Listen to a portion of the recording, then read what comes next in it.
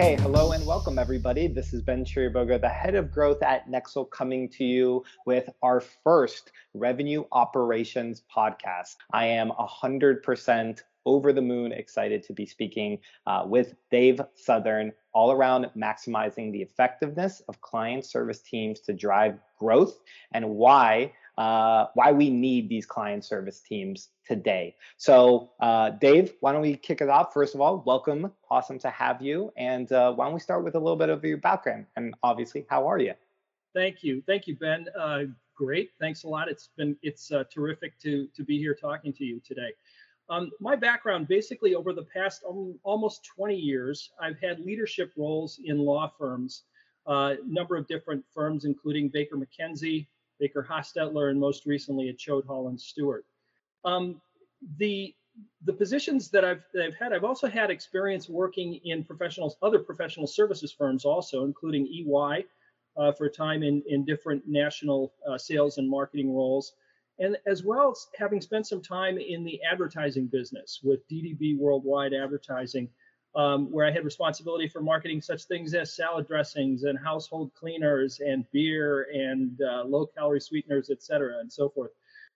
So anyway, that experience, all these experiences taken together have been really important to me in terms of coming to kind of what my core belief is that when whatever work we're doing in business development and marketing for professional services and more specifically law firms, the more we can focus on understanding client needs and understanding them better than anybody else can, if we can make progress there, we're going to be putting ourselves in a much better position to win. And so again, that's just kind of a core belief of mine. It may not sound drastically different from others, but I think it's so important to keep that in mind and always remember that. So anyway. Yeah, awesome. So we're going to be diving into that today with really the idea of client teams and client service teams specifically. Why don't we maybe start with some definitions first, and maybe we can talk a little bit about what we mean when we talk about client teams specifically. Right.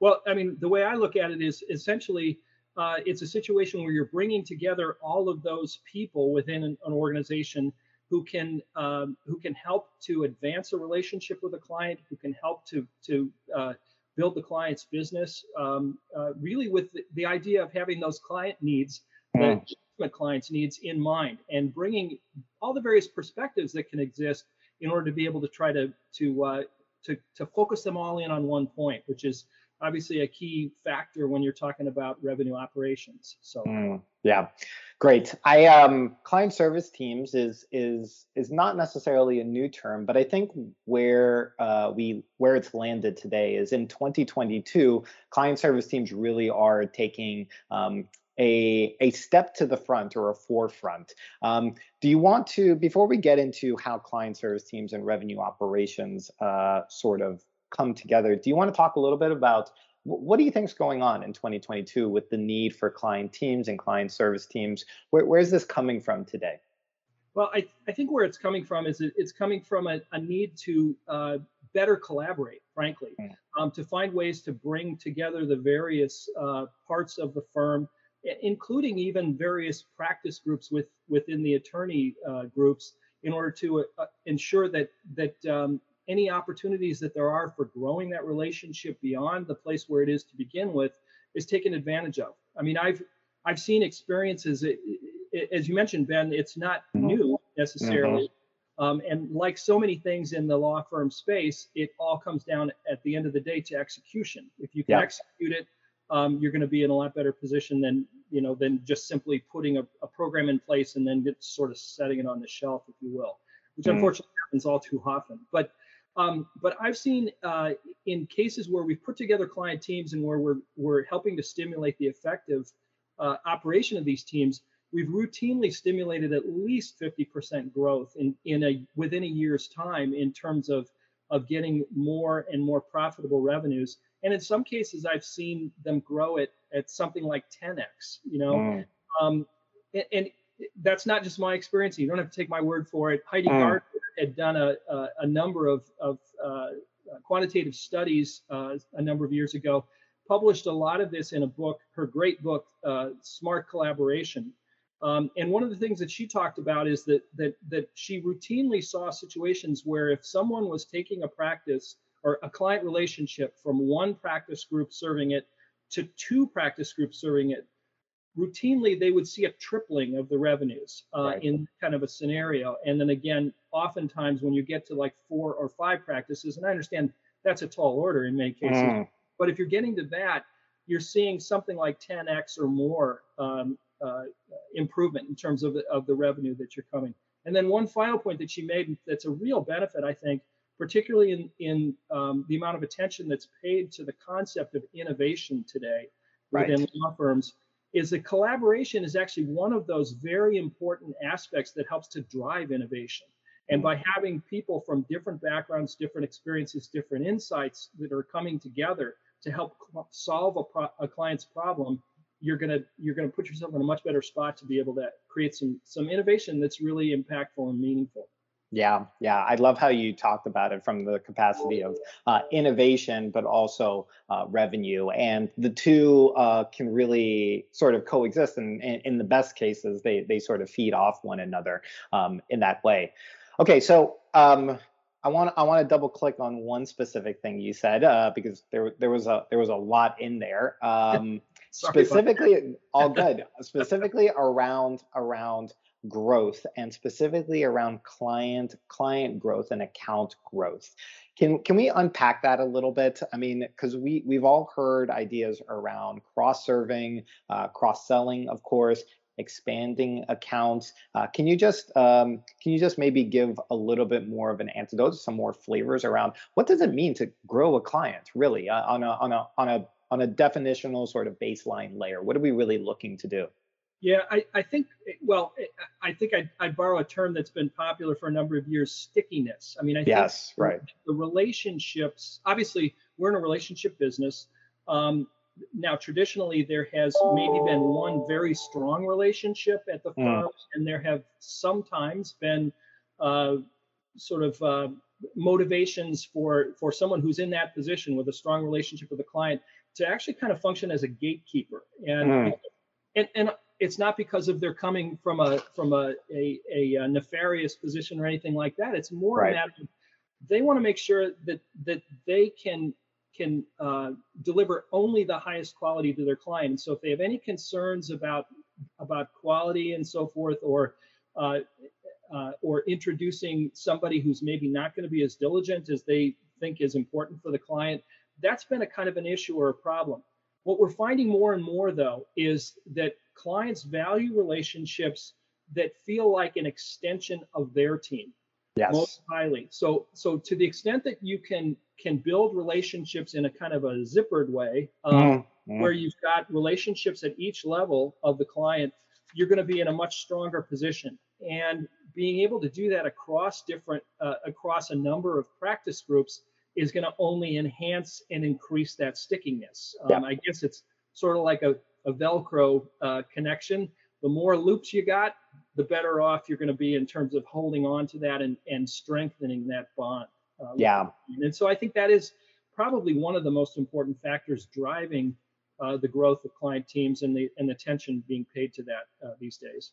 Yeah, I love that. And just to connect that with what you had said previously, really, if we could use this language, the increase of stickiness upstream is really downstream going to lead to real revenue. And this has been proven in a quantitative way, effectively by Heidi Gardner. So to Yeah. oversimplify, it's like the investment in client service teams for the purpose of increasing stickiness will basically drive an expansion of the account, which will basically lead to bottom line revenue, right? So $1 in, $3 out. If we could actually use almost Heidi's fantastic work, right, which showed this. Ben, it sounds like I should have just left it to you to talk about it because you're right. That's exactly. Yes. Yeah. Okay, so let's that sounds fantastic. Sign me up if I'm a managing partner here, or leadership at the firm. Let's go into I'm bought in on the theory, I'm bought in on the philosophy, and those numbers sound fantastic, right? Yes. Let's get into setting this up. What does this look like from a client from a team setup and sort of the key roles specifically, is there a hierarchy that's working today that looks for a key players? Well, I think that there are a number of key roles that have to be represented on a client team, and one thing I think is important to note is it's not that each one of these roles must be played by an individual or a different individual or team of individuals and so forth. So, but I think it is important to make sure that as you're building a team, that all of these roles are actually reflected in the folks that you've brought together for this, right? Right. So first, of course, there needs to be the principal relationship. Typically, it's a relation within a law firm. It's a relationship partner. Perhaps that person has been designated as such. Perhaps that person receives much of the credit, whether it be origination or management credit that there is in the whole compensation system and so forth. So that person who, at the end of the day, kind of is one that you would turn to as the owner. Yes. And I think it's so important, more from the standpoint of ultimate accountability, to make that call and understand who that person is, so that you've got that person functioning there. Going on from there, and of course, this person could be representing this next group as well, or at least in part representing this next group. But you need those folks who are currently doing work for the client. Those people who are close to the client on a day-to-day basis or week-to-week basis, who have an understanding of, back to that old concept of client needs. What is it that the client really needs in the context of what's going on today is really important. In addition, based on insights from those folks, having a sense of what sort of needs are likely to evolve, or what sort of knock-on issues there are related to the things that the firm is dealing with. You want to identify functional experts in those areas, those potential future areas of need, and have them represented on the team as well. And then in addition to that, it's important, I think, that there be somebody who's focused on the process, right? On legal process, the delivery of service, the quality of service, and so forth. Sometimes these are practice management people. Sometimes they're identified as legal process leaders. And sometimes they're not identified specifically, but I think it's so important to make sure that those particular people are actually represented in that. And then finally, you want that group who is focused principally on growth, principally on the increase of revenues and the increase of profitable revenues with that relationship, because it's so important that we're bringing together both the client service and client service delivery folks, right, as well as those with a clear growth orientation, because unless you're pulling that all together, you're not actually going to be able to maximize the whole situation. And one thing I remember, Ben, as we were talking earlier about the whole process lead, you had some interesting conversations recently that I think kind of illustrate the importance of that. So I don't know if you want to share that. Yeah, absolutely. So recently I was taking part. I was part of a panel during at LASSO, which is the Legal Sales and Service Organization, and I thought it was a general counsel panel and a chief legal officer panel, and the point of the panel was really just to survey what is the overall sense and the feel of how general counsels want to be interacted with from a service experience, if we could use that word. Inevitably, the idea of client service teams came up in this, and basically the answer was, at the end of the day, client service teams really provide for a more consummate experience for the business, exactly pointing to your point. There is a role, for example, and if I could speak in specifics, basically what came out is there is a role for day-to-day matter management, and that has to live with the lawyer and the deliverability. But outside of that, the clients are basically have a separate experience, which is really the growth and really the management of their relationship on a day-to-day basis.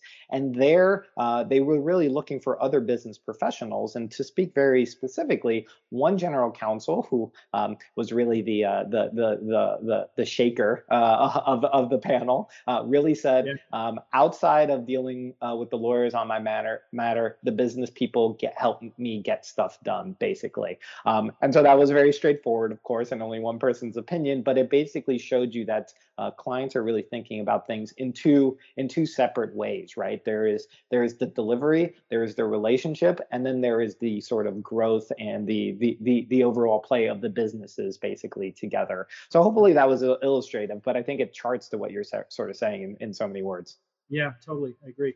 Yeah. So so that's really good. And now I want to kind of, and you really, it's important, and I just want to double click on it, which is, somebody hearing this might seem like that's a lot of people to hire, right?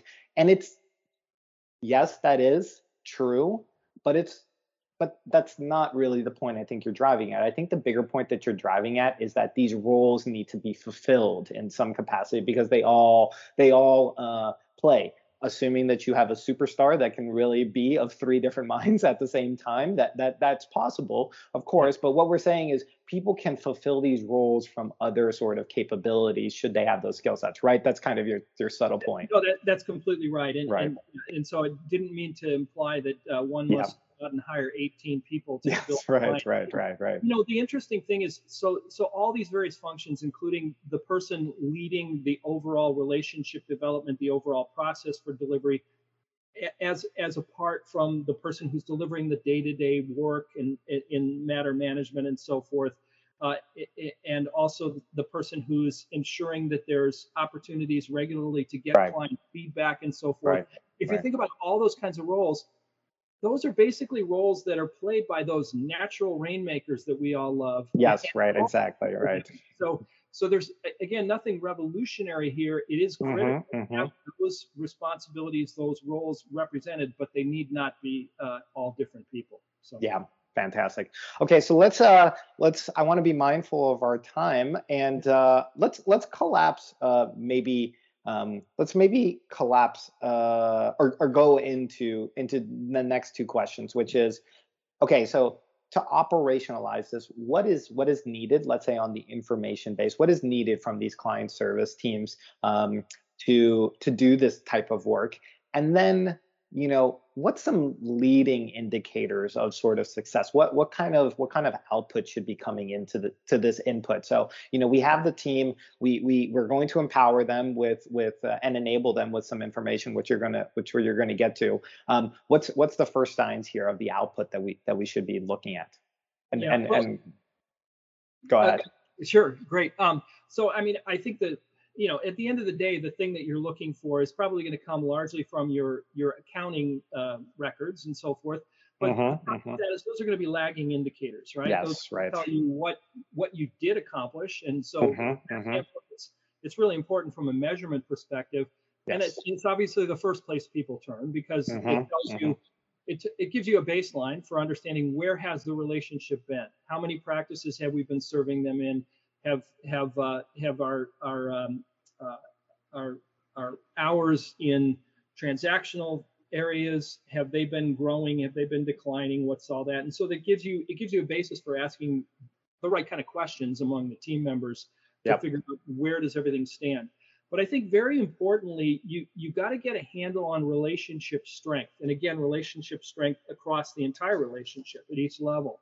And oftentimes, if you don't have reliable sources of that single, source of truth, that becomes pretty much anecdotal conversations. And so it can very quickly turn into something that's rather hard to understand. And so my sense is that as we see technology improving, as we see platforms better able to share with us relationship strength information, that to me is, again, a great measure of where you have come, but it also is a great starting point. It's something that helps you to understand where you need to go and how you need to build something. So that's one piece. recent communications and clients' engagement in those communications, whether they're client alerts or thought leadership Yep. pieces, podcasts, other sorts of things. It's so important to understand what has been the engagement level beyond what individuals who talk to the clients regularly can share, to get that sense of their engagement with the full range of communications. Also, then understanding what are the planned communications that we have coming in terms of new campaigns and so Yes. forth. And so knowing fully where that comes from too, and where that's going is I think really important too. Yeah. Other things that are really important include news and perspectives from the client that can be gathered from their, if it's a public company, from their 10Ks or 10Qs and so forth. Also any things that are appearing in the news and so forth. So that, and these are sorts of things that I find oftentimes are being pulled together. What oftentimes is not happening though is that there's not enough synthesis of it, and there's not enough thinking through, well, what does that potentially mean for us? What does it mean for the relationship and so forth? So to the extent that you can strengthen the ability to synthesize that information and make it mean something, providing insight rather than just data, that's so important. And then also client feedback, making sure that you've got whatever kind of feedback you can get, whether it be in the form of a regular satisfaction, client satisfaction conversations or surveys, but importantly, the kinds of planning meetings that are regularly or should regularly be happening with the client, and getting the insights and the inputs from that. That's so important too. And then one final thing, which grew out of a study, frankly, that BTI did several years ago. Okay. And they concluded that if you look at larger clients, there could be anywhere from 30 to 100 or more law firms that actually serve these clients. However, invariably, there's one law firm that's pulling 3/4 of the spend, and then maybe another two that are competing for another 10 to 15% of the spend, which means that there are tens to hundreds of firms that are fighting it out over the remaining 5 to 10% of a client's legal spend. Yes. Which doesn't sound like a great place to be. And so from that standpoint, if you can get a realistic measure of what your share of spend with a client is, that helps to shine the light on where are you overall. I mean, understanding the individual relationship client strength is really important. But at the end of the day, to get that more macro measure of where do we stand as an institution with this client is so important. Now, it's not the easiest thing in the world to get, but that sort of insight and that sort of information, I think, is really important too. Yeah. It's fantastic. I mean, if you're listening to this, go back. There were so many nuggets of wisdom in what Dave just said. He really sort of laid out some very crucial information pieces that sort of come together to give a macro view of what is the status of the client, and then next steps for kind of the client service team in this way, right? Because if it's a expand client, if it's a we have a lot of green space here, a lot of blue ocean in terms of wallet share for the client, that's going to drive a little bit of a different strategy. If it's a matter of, well, we have a lot of wallet share, let's make sure that we keep that by really engaging and keeping up with that client. That's something else a little bit. And then at the end of the day, well, this is a tough decision, but maybe there's nowhere for us to go, right? And maybe the client service team can reassess in terms of how much effort is going into the client, even, right? These are all very interesting questions, effectively, and you need all of those pieces. Yep. I want to go to just two more questions, and then we're going to go ahead and wrap up, which is, I think the question is really, how is the client getting engaged, and what happens when the clients get engaged with the client team process in general? So maybe you can sort of, and I think you sort of touched on it a little bit, there's the voice of the client part of it, there's the feedback part of it, right? But this is important, but this is the real interfacing as part of this, right?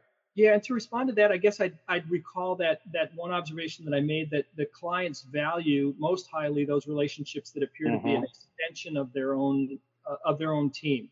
Yeah. And so the experiences that I've had in terms of leading client teams programs, the most successful clients that we've had are those ones that have gotten to a point where a couple of times a year they'll actually have planning sessions. I mean, they'll get together at least once a month to talk Hmm. about what's been happening, what are we expecting in the future, what kind of changes have maybe taken place in terms of staffing at the client organization and so forth. All the various keeping up with those kinds of things. But twice a year they were able to actually get together with the client committing to come together for a day, spend time in a conference room with whiteboards and all that kind of Hmm. stuff, Hmm. and literally talk about, well, where do we stand? What are the things that we're focused on most? What do we anticipate coming for the next 6 months? Having those kinds of conversations. And if you've got that kind of relationship where they consider you to be an extension of their own team, those are very natural conversations. And clients, in fact, really welcome the opportunity to do that and to Right. have those kind of conversations. And so I guess more than anything else, to seek ways to demonstrate your your own firm's interest in having that kind of Hmm. relationship, your own firm's interest in and commitment to investing in that kind of relationship, I think is so important. And boy, it pays dividends very quickly. So Yeah, yeah. Which gets back, of course, to your core philosophy around client needs, right? That yes, at the end of the day, client needs really is driving, and you're so passionate about client teams because client teams are a way to find client needs. I don't. That sort of rhymes. That even sounds good, Which at the let's end of make the a day, t-shirt. Yeah. yes, exactly. Client teams drive client needs. Understand client needs. I very like that. Which of course then that investment pays dividends. Pointing to Heidi Gardner, the collaboration work, basically all the way down to revenue. And Yep. this is how we put it together with revenue operations being a lead client teams being a lead component of that sort of revenue operations. Okay, so we're all the way down. This sounds like a lot, in some capacity, Dave, and it's a lot of moving parts. And I want to invoke something that you had said previously, which is execution is everything, basically, right? At the end of the day, and have found, and I think pick any management consultant or Harvard Business Review article, which is when people are misaligned, execution does not happen, basically. So you want Yep. to talk a little bit about how client teams get aligned and what are kind of like the what are the what needs to happen to get everybody sort of on the same page, right? Well, so I guess what I would say is I'm going to be sounding like a broken record here, because what really drives the alignment more than anything else is that shared understanding of where the client is and where the client wants to be. Because by being able to incorporate whatever kind of feedback information you've got, whatever Hmm. insight you Hmm. have in terms of relationship strength, and then importantly, an understanding of the engagement level of the client currently, to understand where that is, and understand what areas in which the engagement is greater. If you're able to then orient people toward that, and to pull them together to think about that, you're going to be in a much better position. I mean, one thing I've observed again and again and again in my career is that when you're talking with lawyers, if you're talking at a conceptual level, there's a Hmm. certain level of interest because these are Of intellectual people course. who love to think about these things and all that. But when you're able to talk to them about what a client needs or what Hmm. they did for a client, now you're talking, because Yes, they right. really they get engaged and more passionate about it, and all, Yeah. and you have just a far more productive kind of conversation if you're able to be talking on that level. And so Yep. that again to me just all kind of comes back to that where you ultimately can turn practice management concepts into growth opportunities if Right. if you're focusing on the client experience and on Yep. on the client's perspective on that experience. So Yeah, yeah. No, I but see it. It's the entire structure is there. You really painted it, and I would say the golden thread. I don't even know if I'm using that correct, but I think so. The golden thread through that is really sort of the client need, right? That sort of pervades through all of this in a way. sure. All right. Well, I think we've come to the end of our time together. Any final words that you want to pierce all of this, to pull all of this together, package it together? Invoking your consumer goods, packaging it all together, putting a nice bow on this. Yeah, I hope that what I've been doing is I hope that I told you what I was going to tell you, and then I told you, and then you very nicely wrapped up Right. what I just told them. And so again, it's that client experience focus, that client feedback focus is so critical, so that you can make sure that you're dealing with the very most important client needs as you're doing all the work that you're doing with a client. So yeah. Well, you heard it here first. Client teams understand client needs, right? I think we're going to package that up and sell that. I like that as a t-shirt. I'll be the first one to get it. That sounds great. Okay. Yeah. Well, everybody, we've come to the end here. Thank you so much to Dave Southern for being on the Revenue Operators Show. Today, we talked about maximizing the effectiveness of client teams. Dave talked a lot about understanding the structure of client teams, how they're really important for actually driving collaboration, inevitably downstream growth, and how the idea of alignment and aligning around client needs is so important, and some of the players and roles that you really need.